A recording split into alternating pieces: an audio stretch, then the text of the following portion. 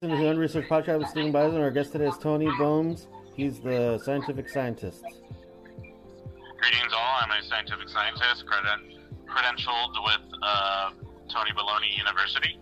Tony Maloney University. I have a degree from there. Let's talk about quantum space-time. What exactly is quantum space-time, and how does it take into intergalactic travel? Well, the interesting thing about quantum space-time is that quantum mechanics and relativity aren't exactly married in a certain way. There's still some certain discrepancies. So you're talking about a galactic translucent objectivity. Sure, buddy. The whole thing is that you have quantum mechanics, and so the things on a very small scale. You're talking about atoms. You're talking about like pure particles, like not even molecules. You're just talking about like protons existing by themselves, traveling through space. It's incredible, honestly. And then what you're trying to do is you're trying to entwine that with the general relativity that Einstein came up with. And like general relativity, we can even go back to like Newtonian mechanics, where you think about like the Newtonian laws of gravity. And those exist, but those essentially are just approximations, and it really doesn't work on a larger scale. You're talking about like big, giant, massive things like black holes and super giant stars, and ultimately it all kind of falls apart. And the issue here is that when you're talking about something super massive like a black hole, and then you're also looking at kind of the quantum mechanics of it, it doesn't tie together. So it doesn't make any sense. So there's a lot of more theory than actual fact and research that goes involved with quantum theory. Oh, absolutely. Did you ever see Interstellar? I watched it while I was sleeping. Interstellar was a great movie. Not grounded in reality at all. However, it was the most perfect scientific explanation that I've ever seen, although never, not at all, grounded in reality. So does that make sense?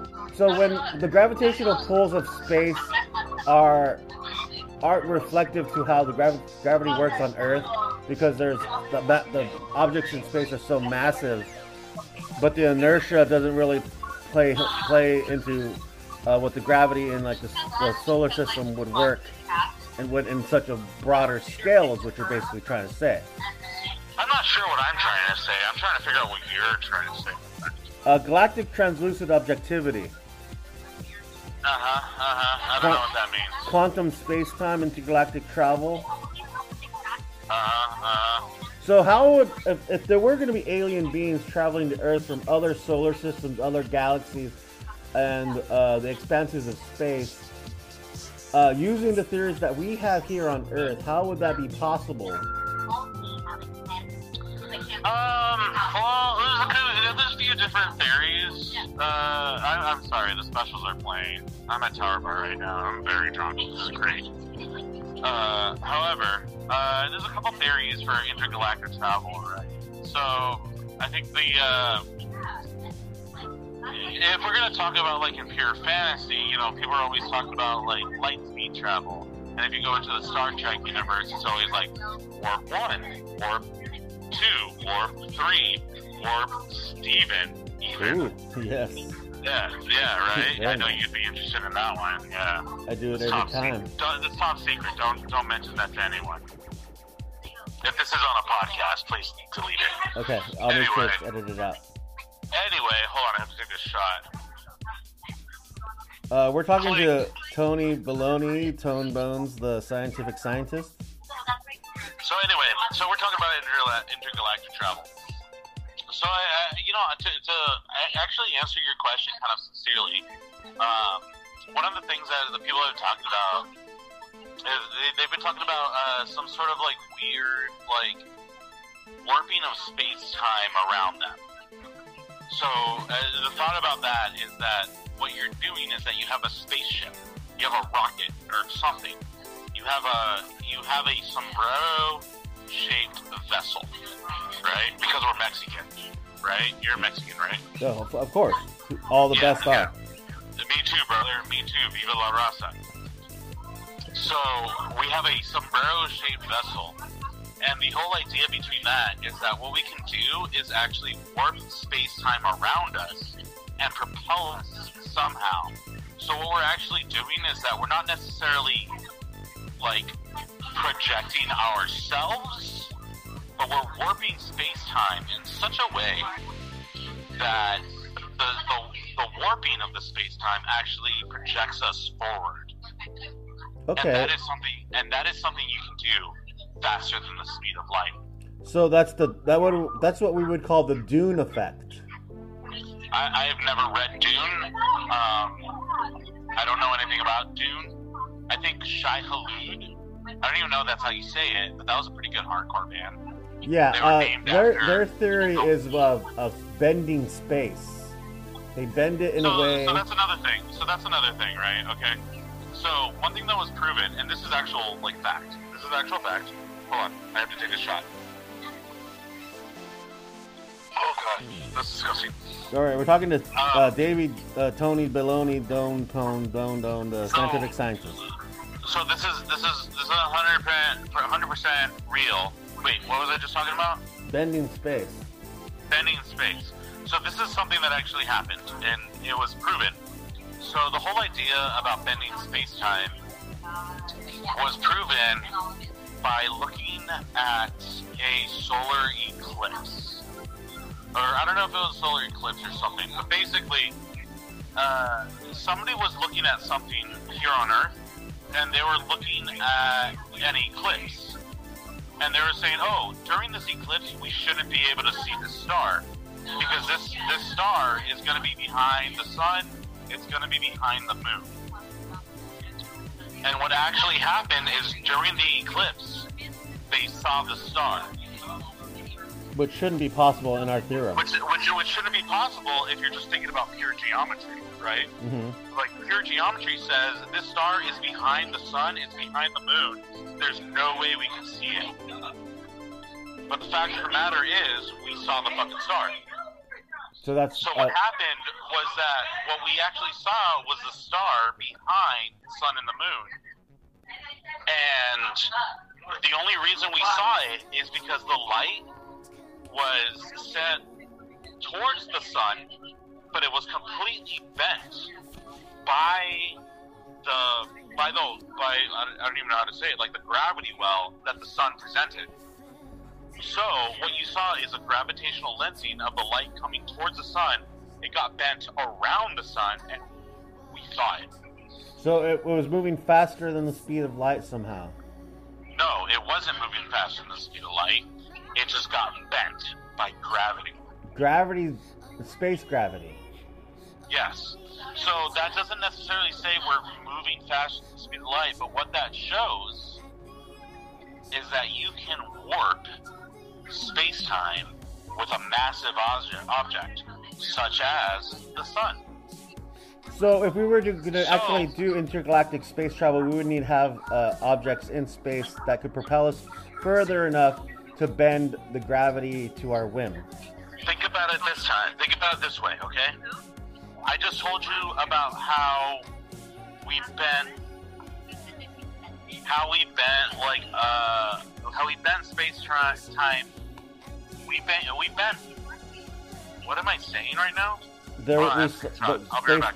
Hold on. Give me 1 second. The bending space. Space benders. Holy shit. Hey, have you ever seen Sliders? Yeah, the time travel show. I haven't seen it. I need to watch it. Don't spoil anything, please. Anyway, so we're talking about bending space-time, right? Yeah. So what I have just given you is basically just a real-world example. Like, this is something that actually happened. Like, somebody saw, I think it was Einstein, maybe. I don't know. Einstein was weird. But, like, you know, somebody saw, like, space-time, like be bent like that. Like, just... Or something that gravitational lensing was a real thing. So theological... Hold on. Okay. So you saw gravitational lensing, right? Which proves that you can bend space-time. So the next point is, if you can bend space-time that much, what is your limit of bending space-time in such a way, and think about it this way. Take a regular piece of paper, okay? Mm-hmm. Do you have a piece of paper? Yes, I have one right here. You have one right here? I was anticipating this question. Yes, I've been waiting for this moment. Okay. Okay, grab it. Okay, got it. And put it on a flat surface. Okay, flat surface. You hear it? A marble counter. Okay. If you have it. Yes, of course. Okay. Do you have a marble counter? No, I have graphite. That's fine. Beauty. Okay. Anyway, lay it flat. Okay, it's flat. As flat as possible. Okay, it's not quite flat as possible. So you have a flat piece of paper, right? Mm-hmm. Okay, now pick that paper up, and now you fold it. Okay, fold it in half. Fold it in half slightly. So a piece of paper, in all intents and purposes, is a one-dimensional object. Mm-hmm. What you've done now, by warping it in half, imagine taking a piece of, take a needle or a pencil and puncture it. Okay, do you want me to do that? Do you want me to do that? If you have it, sure. I don't know. Should I puncture this paper in half? Okay. If you want. Okay, it's a scientific... Ow! Ow, it's not going through. I'm not scientific enough. Hold on. Well, the whole thing is, right? So no, shut up. I need to get pierced through the paper. Okay, I got it. You, sir, whoa, sorry. Tell me to shut up. I'm sorry, sir. You're the scientist. I just wanted to... I'm a scientific person from the Scientist Academy of Science University. How dare you? I'm sorry. I apologize. I was so excited about your scientific experiment that I was being rude. I'm sorry. Anyway. I pierced the paper. In all seriousness, here, you take a piece of paper, right? And in all intents and purposes, the piece of paper is a one-dimensional object. It has one top, and you just consider the top, right? Technically, it is whatever. It is whatever it is, but just think of it as a one-dimensional object with one plane on the top. Mm-hmm. What you do now, imagine that top is in the entirety of space-time. Everything in all of existence, right? And you look at one corner of the paper, and then you're like, how do we get to the other corner of the paper? Well, we would have to travel from one corner all the way to the other corner, right? That would take a long time. Right. But think of it this way. Now, you take that paper, and you fold it in such a way that those two corners now match. Oh, shit, son. Right? And then you puncture the hole through there. That's what I did. Yeah. So now you have that hole that connects one side of the paper to the other side of the paper. You have warped that paper in such a way that you can reach the other side of the paper with that puncture. Without having to travel through the other side of the paper. Without having traveled through the entirety of the paper. That, my friend, is what bending space? Scientific fictionists call a wormhole. Oh, wormhole, not space-time bending. That's essentially the same thing. It's the same thing. Okay. Wormhole's just a term. But that's exactly what it is. What you have is a bend, a bend or a warping in space-time, and there is a puncture in that where you can reach one side very quickly. What would you think the ramifications of doing such a thing would be? Well, theoretically, wormholes aren't proven and they're not real because we haven't seen one. But as far as science fiction goes, wormholes just aren't stable. So if you go through one end, you're done. You're stuck at the other end. So my question is, do you understand what CERN is and all the superconductors that are trying to find these ways to pierce through those black holes? CERN is a certain thing, right? CERN is what they have at the facility at CERN is actually a superconductor. And it's just like, it's a very long loop, and it's just a lot of magnets, and it's making things go like close to the speed of light. And they're making particles go to close to the speed of light to figure out what they do when they collide. That's why it's called the super collider. But I just met her. Well, that's on you, brother.